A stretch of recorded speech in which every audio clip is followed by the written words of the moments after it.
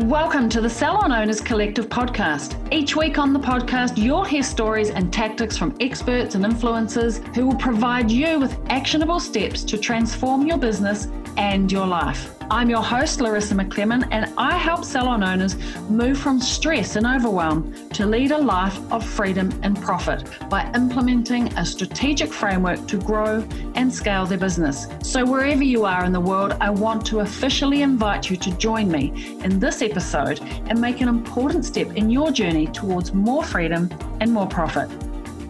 Sure, at one point or another, you've thought about expanding your salon business. But have you ever thought about taking over a salon that already exists? This may sound scary. After all, being a new face to a salon environment and not knowing what to expect isn't something that we particularly like. Even if you are the leader, you still feel the pressure of making a good impression, right? In order for people to cooperate, they need to trust and respect the leader. Yes, there are so many important factors to consider when purchasing a salon, but I think one of the most important ones is your team. Who are they? What are their values? Do they align with your vision? The reality is the salon team is already established and you are walking in expecting them to follow your lead. So how do you take over a team the right way? Well, today I'm chatting with the Vivo founders, James and Lyndon, who have done this multiple times over, owning over 90 successful salons across New Zealand. They share their insights and what it takes to do so. So I love this one with a passion. So many good insights. One of my favorites. It's really nice to have James and Lyndon back on the podcast. Let's tune in to hear what they have to say. Lyndon, James, thank you so much for joining me yet again on the Salon Owners Collective podcast. Pleased to have you both here. It's great to be here. Thanks, Larissa. Yeah, great to be here. Thank you. Now, we've had you on the podcast before, but for those who don't know you, will you both give us a quick sort of high-level view of who you are, what do you do, how did you get to be doing that, of course, and where are you in the world? My name is James Carlisle. I'm the Managing Director and one of the co-founders with Lyndon of Vivo Hair and Beauty, or Vivo Hair and Skin Clinics, I should say. So Vivo's been going for 11 years. We've grown from one salon to 90 salons now. We employ over 650 staff, and we're by far the largest and fastest growing hair and beauty business in New Zealand, and probably this part of the world as well. Vivo is a business that is very focused on training and development. We have over 200 apprentices going through their apprenticeship at the moment, which is something we're very proud of. Lyndon and I have been in business for a long time. Before we did Vivo, we did an optometry business together, which shared many of the same characteristics that Vivo has got. We were also very focused on training and development there. We've owned other businesses too. So over the years, we've acquired and merged well over 100 different sorts of businesses. So we've had a lot of experience in meeting new teams and bringing people, into the fold. I think that's no easy feat. 90 salons, 600 staff. I think that's amazing, and I think as an industry we've got a lot to learn from you both. Anything else to add, Lyndon? Like, how did you two meet? How did you become business partners? Yeah, so I went to university with James's wife a long time ago now. And yeah, early on in our careers, we had separate paths and we realized that we're both kind of similarly ambitious, and an opportunity came up for us both to buy into a business together to make it work. And we realized that we're really aligned in our vision and how we approach business and people, and been working together ever since. Love it. All right. One of the reasons I wanted to bring you back on to the podcast was to talk about the fact that you have not only 90 salons, but I believe more than you have bought and taken over, if you will, more salons than that. So I think you've got a lot of experience and knowledge around looking for businesses, deciding to buy a business, making an offer, taking over a salon, and turning it into a success. You've done it successfully more than 90 times. So I'd really love to unpack this, and from your expertise, let's talk about the top things that we should think about if we want to buy either our first salon or a subsequent second salon. What are the things that we should be thinking about without rocking the boat too much or changing too much of what's going on? Because in my experience, it's either, I don't know what the percentage is, but it's either highly successful or it's a complete mess when people take over a salon and buy it and step in the doors. So what would you say would be the first thing that someone needs to consider when buying and taking over an existing salon? Probably the prep work, before you even decide, before you buy the salon, deciding whether or not you're going to buy it, making sure the fit is right, making sure that it is a salon that is going to be good for you. So I think, doing a bit of, doing the hard work up front to make sure that it fits with what you're intending to do. Wouldn't that be right, Lyndon? Yeah, 100%. It's the basic due diligence, isn't it? Where you have to think about the location. Is this a location that's going to allow you to deliver the type of hairdressing services that you want to be delivering? And then after that, it's about looking at the salon that you're looking at buying and what kind of culture they have, what's their reputation, what's the team like, all those fundamentals. Yeah. Actually, just going back to, the number of times we've done this, I think we've probably done it about 80 times. We've set up and established around 25 or 30 greenfield sites. But early on, the first 50 Vivo salons we had, they were all acquisitions. And we were in a big hurry then, and because we wanted to get to a certain level of scale. And sometimes we bought a few that we probably shouldn't have bought. And we didn't do that due diligence at the start. Or maybe, I suppose just to be generous to ourselves, I'd say that we just didn't know what to look for, So back then, we would take some salons that we would never take today because we've moved on in our thinking. And an example of that is square meters, just the size, the physical size of a salon. In the first few years of Vivo, we bought a few that had quite a small footprint, like 50 square meters. And we don't have any of those left now. We've closed them all or merged them, with other salons, because the Vivo model just doesn't work in a size that small. So that's an example of when you go to buy a business, you got to think about where you're going to take it, and does it have the bones? Does it have the, does it have the basics of what you need, to achieve your plan for it? And for us, a key thing is it actually big enough, to put enough stations and basins and actually have a proper functioning Vivo team. And 50 square meters just doesn't cut it for us anymore. But obviously we didn't know that at the time. Yeah. So I think that's a really good point. You really do have to go into an acquisition spending a fair bit of time thinking about what you want that finished product to look like. When your salon's going exactly as you imagine it to be, what does that look like? How many staff do you have? What are you charging? And then you have to go backwards and say, well, will this site that I'm looking at allow me to achieve that? Hey, I just wanted to pop in to tell you something. Don't worry, we're going to get back to this awesome episode in just a second. Now, if this sounds like you, listen up. You have a team. You love your team, but you're sick of wondering why and wishing your team would make their sales targets.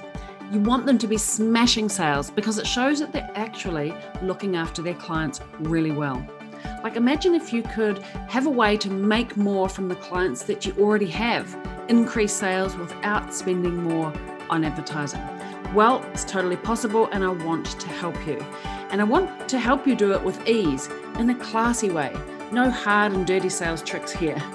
Ways to serve your clients, make more, because everybody wins. The team, the client, and of course, you, the business owner. Now, if you want to find out more, just DM me and let's chat. I'll make a plan for you. I'm also going to leave a link for you on the show notes of this episode. All right, let's get back to the episode. It's really interesting to me actually, because I reckon 25% of the salon owners that I work with inside of my salon mastery program are moving, relocating at any given time. And that to me was quite interesting to learn that this was a constant thing. And that is exactly what has happened. You know, the dream starts quite small, or we can't imagine how big we might get.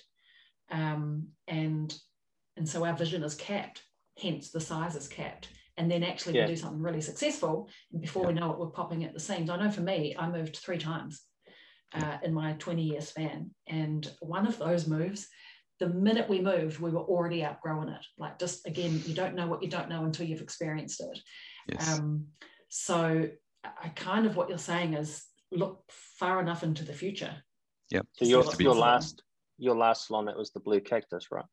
Yeah. So that's our Vivo Lambton Quay. It is. Which is a nice big site.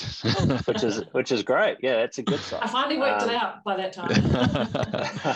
Yeah, but you do. Yeah. You have to be brave at the beginning, and because moving 3 times is very, very expensive. Fitting out 3 salons is tremendous expense. So if you can save yourself that pain, all the better. So yeah, Exactly. just keeping it topical. The story of Vivo Lambton Quay, from our perspective, is that we had a salon on Featherston Street, so Vivo on Featherston Street, and that was one of those mistakes we made, where it was a very small footprint. It actually, we've got a bit of a checklist that we use now. It's a mental checklist. There's a few things that we want a salon to have, and one of the most important ones is there has to be car parking available. You know, people have to be able to park their car somewhere, somewhere nearby. So it also has to have good street visibility, and, ideally it would have good foot traffic. And, Featherston Street, as well as not doing particularly well on those things, it was also only about 50 square meters. And it wasn't a very attractive salon.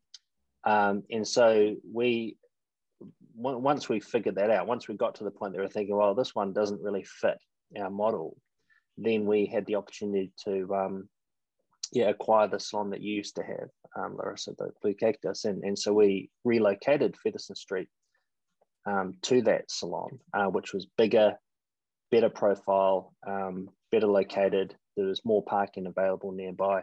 And I think overnight sales almost doubled, just because it had much better bones than the site that we used to have. And the funny thing about that, and we've seen this happen over and over again, is that if you're in the wrong location and it's physically wrong, it's the wrong size, the wrong shape, the wrong, it's just not accessible.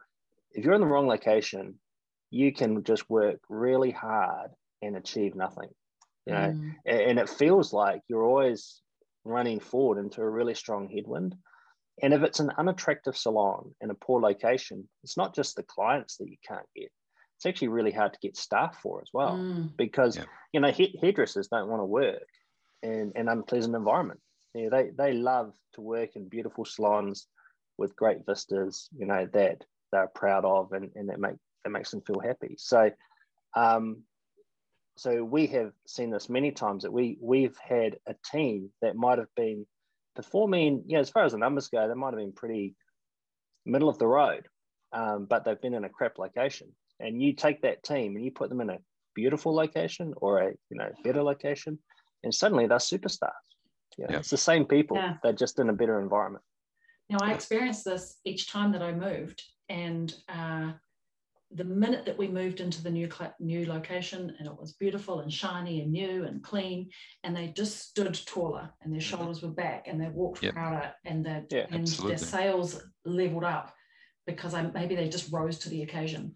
So that's exactly yeah. I mean, client expectations are higher, and hairdressers naturally rise to do the best for their clients. And as James said, that particular example, we've doubled the team without even trying really, because just the location allowed for that to happen.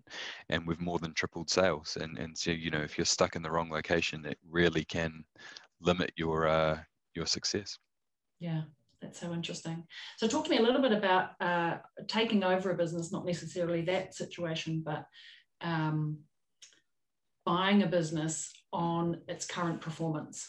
Talk to me a little bit about that, because we've talked about location and how important that is, but what about what it's doing now and the people that it has in there now? Look, buying a business, as many of your listeners and viewers know, is pretty complicated, and there are brokers involved, and it can be very difficult to know what numbers to look at and what they will mean. One of the traps I guess we see a lot in the hairdressing industry is people trying to sell hairdressing salons based on the profit that they generated 2, 3, even a year ago.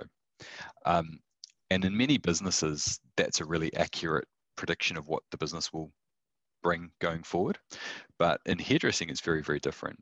We're a much more, you know, we live and die by our staff, and small team changes can make massive differences in your sales of your salon. So my, I guess, advice or thing that I always do is we look at what is the business doing last month? What did it do 3 months ago? What it did last year, that's nice, but it doesn't really matter because the team might be completely different.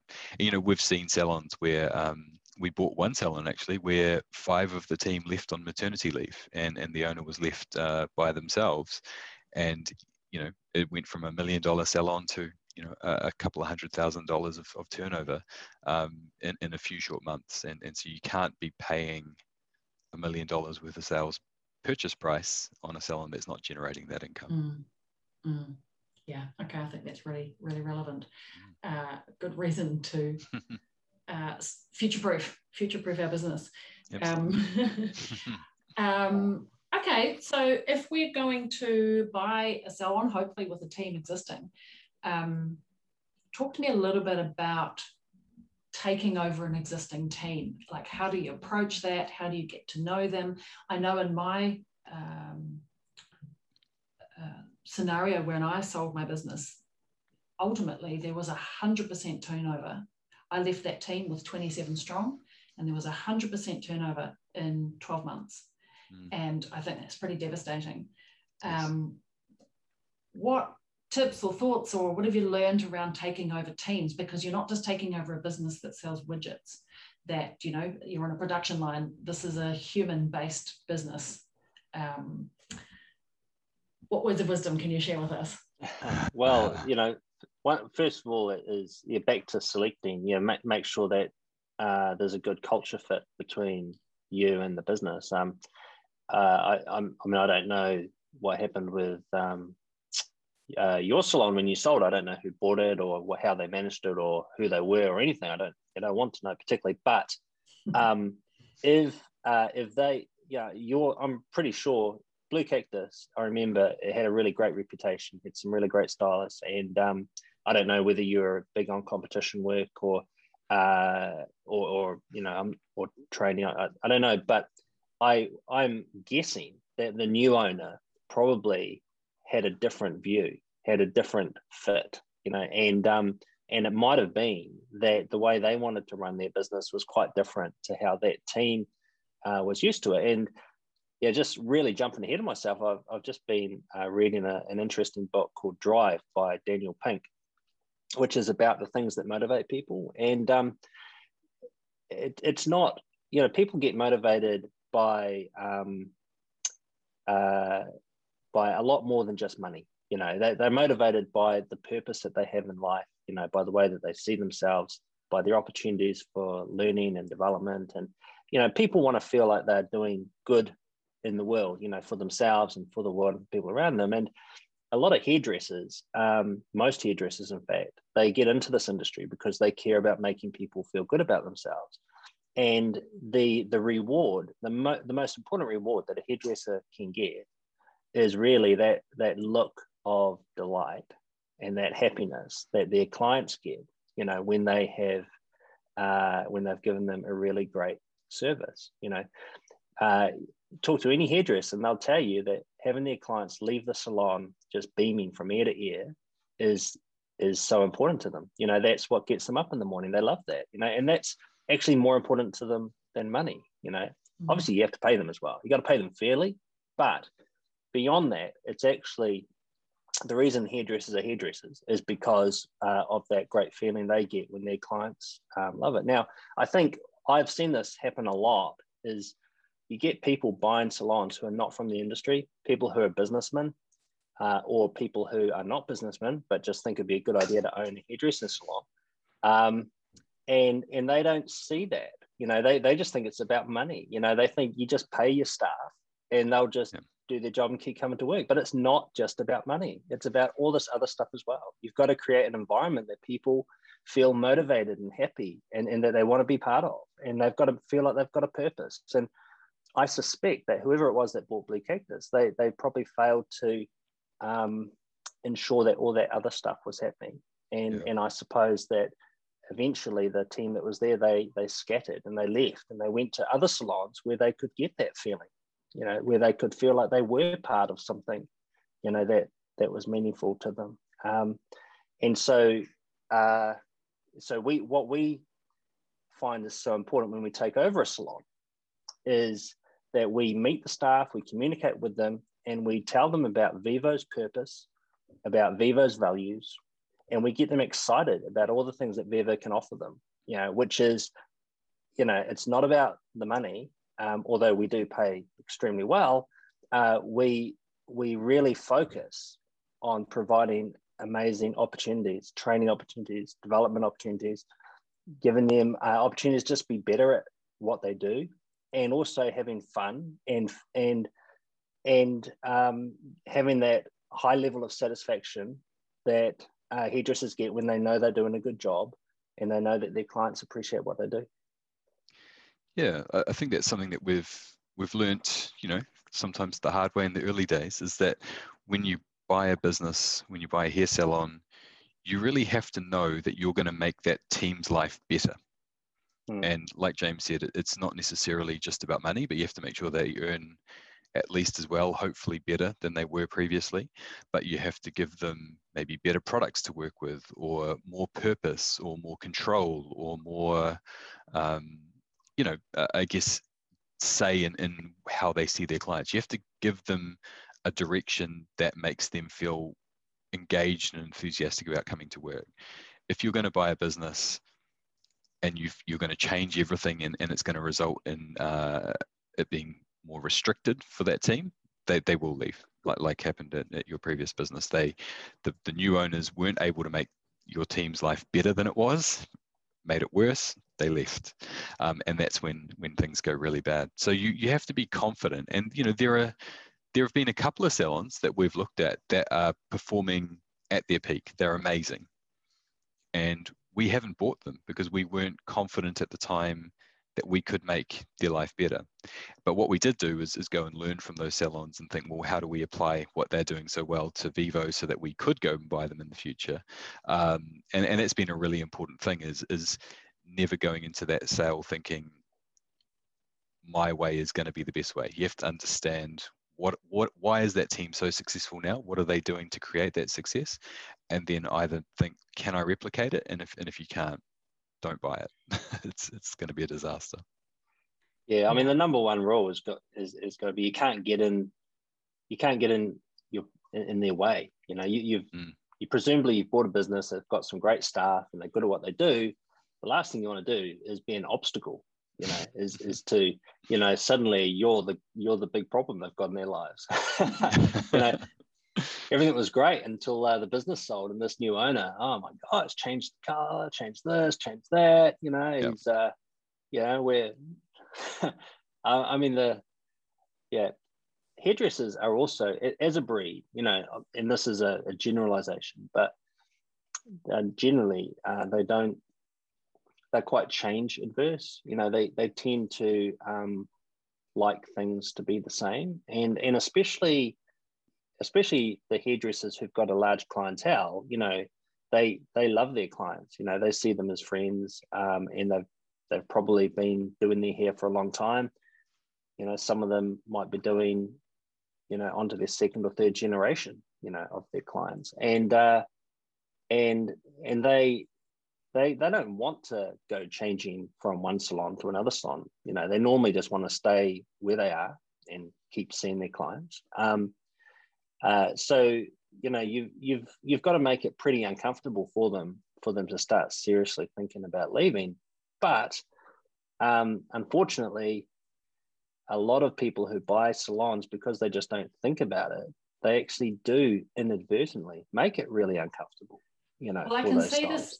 I can see this tension point that you're talking about, James, because for the owner that's just bought a new salon, like it's exciting and it's my new baby and I've got all this, I want to put my own stamp on it. It's like when you buy a new house and you want to rip all the wallpaper off and repaint it. You want to put your stamp on and make it yours, and you've got these ideas that you've been dreaming for years, and you come in and you're all about the change, improvement. And so there's this tension point with people are like, hey, we were doing great before.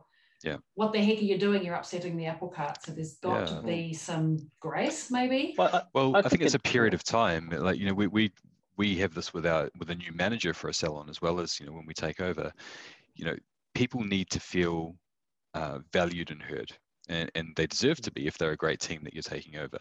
So before you make any change, you have to take the time and, I guess, not be arrogant. You have to go in there and say, what can I learn from this team? And you have to ask questions: what works well, what's not working? And they'll tell you the things that aren't working, and that's where you can focus your energy.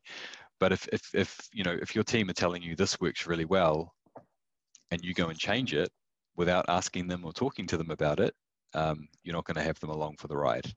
So it really is that period of time when you're first getting into a salon where you literally have to spend all your time listening, asking questions, and getting the answers from your team, because they'll tell you exactly what needs to change for that salon to be better, for their clients to feel more special, and then you have to action those things. Yeah, I think there's also an element of it depends here, because you have to tailor your approach to the individual circumstances. So if it's your first salon that you're buying, then I think taking that approach that Lyndon just described is 100% correct. You have to, it's just a softly, you go in and you just observe, and you make sure that you're adding value to their lives, and you don't make any big changes very quickly, because it's your first salon and you're still developing. You're going to be developing what your business model is. But if you already own two, and the two that you own are already successful, and you've got a system that's working for you, then of course, when you take over this third one, you're going to want to put your systems in place, right? So again, as Lyndon said, you don't want to be arrogant. You want to come in and be humble, and also, just talk to them, because it might be that they have one or two things that they do that are a slight improvement on what you've been doing, and you got to be open-minded about that. But there's going to be some things that are non-negotiable as well. For instance, if you happen to have, if you're a L'Oreal salon, your other two salons, and this third one is some other brand, then you're going to want them to change to L'Oreal, because you're going to want that consistency across your three salons. And if you're using a point of sale system in your previous two, and this new salon has a different point of sale, well, you're just going to need to change that too, because you can't be running different systems. So there's going to be some things that you're just going to have to change immediately. Yep. And a key thing about that is, in our experience, we have found it's best to make all those changes as quickly as possible, basically on day one. Get it all out of the way, rip the Band-Aid off, and then a week later, people have adjusted and life just carries on. The worst thing you can do, and we've done this before and learned from our mistake, the worst thing you can do is drip feed the changes over a long period of time, because then what happens is a few weeks later, the staff you start finding out that they're stressed, they're anxious, they're unhappy, they're just living in a state of what feels to them like constant flux, and they just want it to end. They just want to go back to have some sense of normality. And human beings are incredibly adaptive. If you make all those changes up front, then they'll adapt very quickly, and soon the new way will seem like the new normal, and they'll go back to sleeping well at night and being happy, you know. So yeah, that's what we have found. I love that advice, because it's actually counterintuitive to what I would have thought would be the way to do it. But I've not bought and sold salons.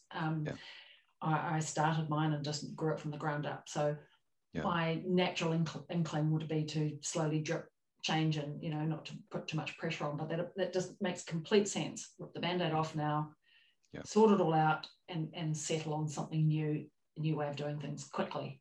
Yes, people just really crave that stability, and living in a constant state where they're not sure what's going to change this week at work, it's not conducive to a happy environment. So I have to say, you know, typically you guys fall outside of this box. Typically a lot of salon owners like myself are creative entrepreneurs, and creative entrepreneurial types love change. We like to change things and keep life interesting. And so I reckon, as a business owner, I reckon we're hard to deal with until you get, you know, like you guys have learned a lot. But I think in early days, you know, I think we forget the perspective of a team member and how challenging someone who loves change and craves change and growth.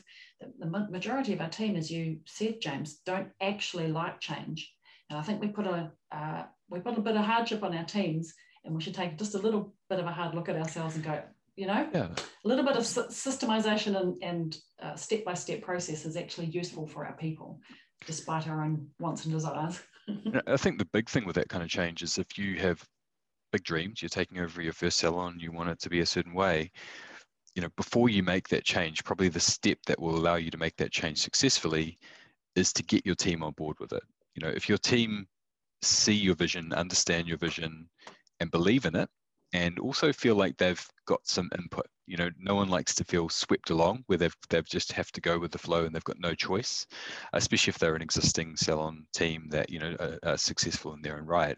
So, you know, it's just about tempering the enthusiasm and making sure that you bring everyone else along with you.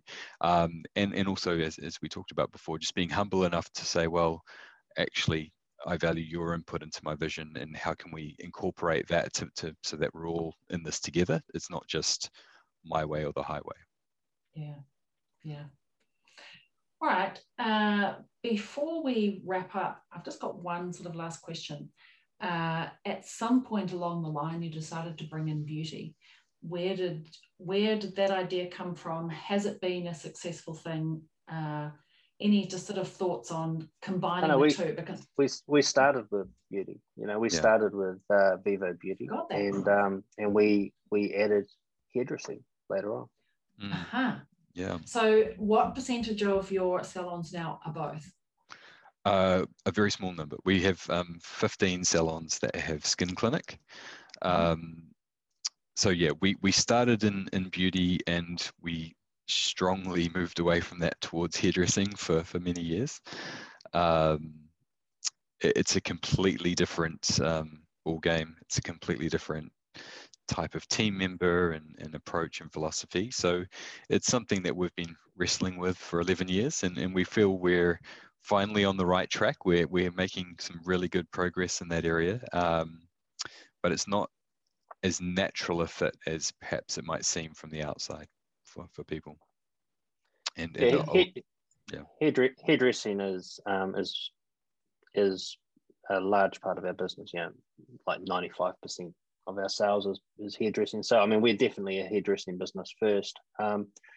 But you know, we have all these skin clinics that have started over the last probably 2 years or maybe 3 years. We've really started to see those grow, and now they're getting similar sorts of results in terms of year-on-year growth and profitability as our hairdressing. And a big part of that is that we really focused on skin, you know, hence the change from talking about beauty to talking about skin. And we have found that a lot of our hairdressing clients are very open to you know, seeing us for their skincare needs. And you know, we've talked about already about the fact that people need to feel a sense of purpose, in what they do. It's not just about money. And the problem with beauty as an industry is it's almost commodity based. There's a lot of things like, nails and manicures, pedicures, that kind of thing, where there's so many places that offer them, and they don't charge much, and you can go down to the mall and you get it done here and there. And I guess what we saw is that beauty therapists didn't really feel a great sense of satisfaction from doing all those manicures and pedicures. Yeah, they really wanted to feel like they were achieving something really positive with their time. And what we did, and this goes back to listening to your staff and listening to your team, is we listened to our beauty therapists, and we found that the thing that gave them the greatest pleasure was helping clients with their skin, helping people achieve better skin outcomes. And when we realized that was the thing that really spun our beauty therapist wheels, and it was a purpose that they wanted to get behind, and we wanted to support them in, that's why we pivoted, our beauty business to being a skin clinic. And now it's a business where we have a highly engaged team of skin therapists who absolutely love what they do, and they feel a great sense of value from doing it. And we wouldn't be doing the skin clinic today if we hadn't, been open-minded and willing to listen, to what our team was telling us. Mm. Yeah, probably the warning that I'd give your listeners is that we've bought a lot of salons that have empty beauty therapy rooms, and they're empty because the original owner thought, I'm going to add beauty because it sounds like a natural fit to my existing business. I've got the space.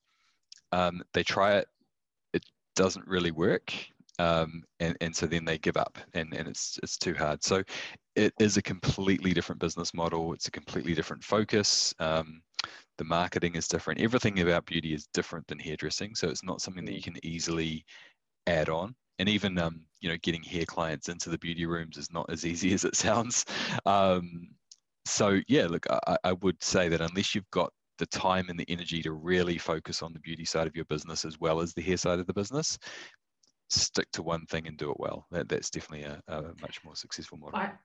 I actually agree with that. In any case, I think too many owners get sucked into shiny objects of new different revenue streams that could help grow their business. And I actually think you're better to have one revenue, well, I'm talking about all sorts of hair services, but just do one thing and do it well, at least till you get to the $1 million mark. Because if you can get to the $1 million mark, then usually you can be free enough to think about other things. But otherwise, we're spread too thin, too small, not scalable, and we get caught up in overwhelm. And I see it happen a lot. Yep. So I'm really pleased that I'm pleased for that warning, because I think it's too easy to think it's a natural fit. And there are very few businesses that I see it successful and do well. Yeah. Completely agree. For many years, it's hard to focus on more than one thing at a time. Right. Focus is, one thing really. You focus right on it. And for many years, our focus was hairdressing, and that's how we've managed to build Vivo into the business that it is. And now that we, like I said, over the last 3 years, we've put a renewed focus on skin clinic, but it's only really been possible because we've achieved a certain scale where we can have people whose job it is to focus on skin, So we've got a very talented management team there, really great trainers, and they're the ones who are focusing on skin clinic day to day. And you need that focus because, like Lyndon said, it is a completely different business. You cannot just open a beauty room, put a beauty therapist in, and think, right, that's done. It actually requires a lot of management and a lot of time. And if I don't any hairdresser plan to do it unless you're also a trained beauty therapist who's also a hairdresser. Then my advice, like Lyndon's, is don't rethink. I agree. I concur.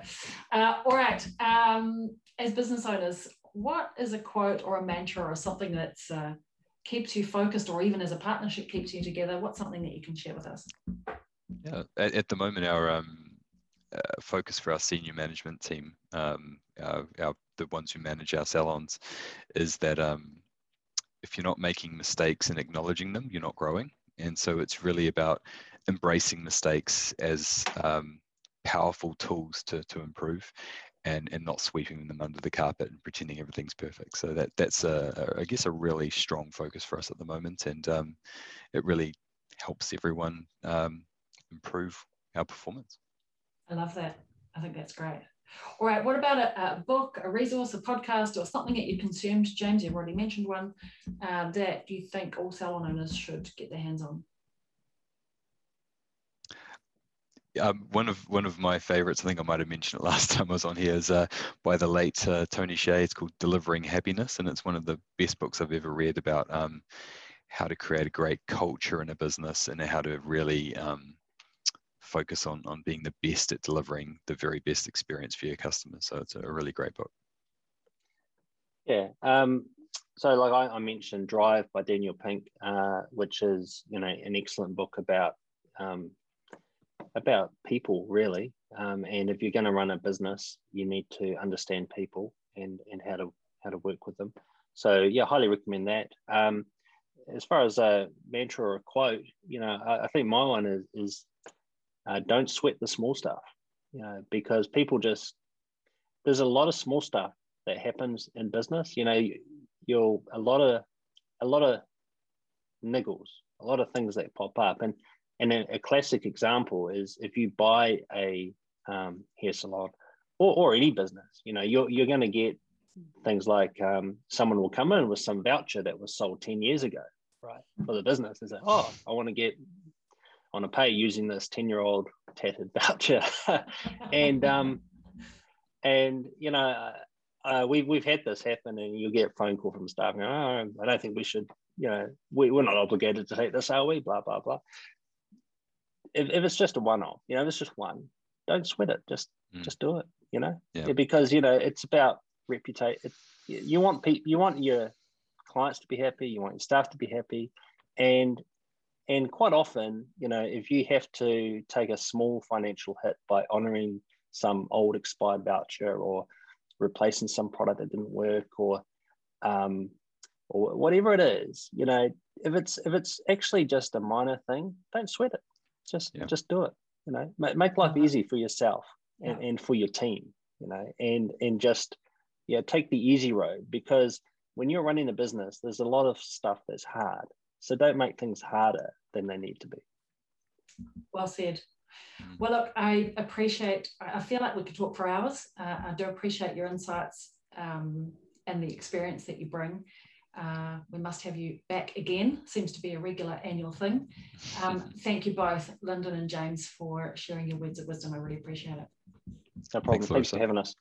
And that's a wrap. Thank you so much, James, Lyndon, for sharing your super valuable insights with us today. It's always so nice hearing from people with tons of experience, and it just proves that consistency can bring success in the long run. I love it. I would love to have you boys back on the podcast again. Regular check-ins, I'm sure.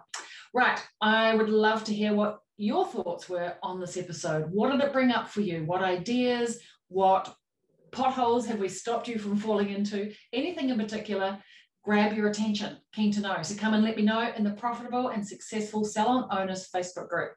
The link to join us is in the show notes on the webpage of this podcast. I would love to learn what you have to say. All right. Catch you same time, same place next week. Ciao for now. Thanks for joining me on another episode of the podcast. Tune in every week as I reveal the latest insights and advice on what it takes to truly master your inner salon CEO and master your salon success. Subscribe to the Salon Owners Collective podcast on iTunes or Spotify, or visit us online at www.salonownerscollective.com. But make sure to join me in my Facebook group for answers to common questions and much, much more. Thanks for listening, and I look forward to tuning in with you again next week.